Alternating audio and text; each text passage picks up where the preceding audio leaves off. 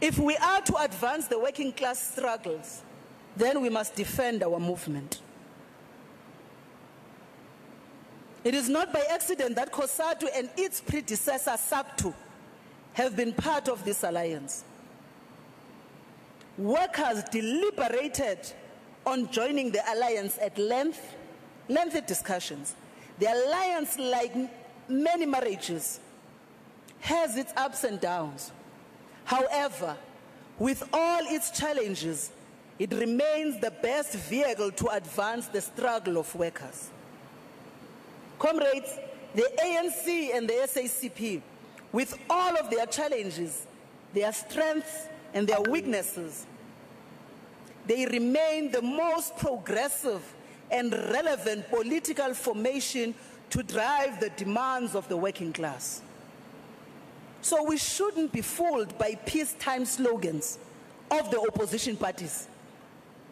Because, comrades, these opposition parties, they were nowhere to be seen when workers had to go on strike in Durban in 1973, or when COSATU House was bombed in 1987, nor when the UDF was banned.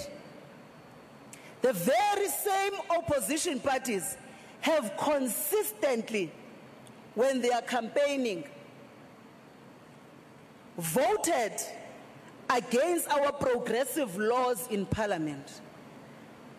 This is what they have promised us. They have promised to repeal our progressive laws if they are to be elected in government. They have stated unambiguously that they will scrap the minimum wage.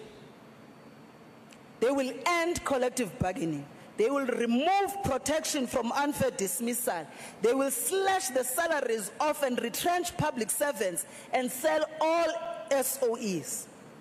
Indeed, we must admit in this Congress that the African National Congress is not perfect. It has made serious mistakes. It is battling to cleanse itself of the demons of corruption and factionalism. It is contested by various class forces in it.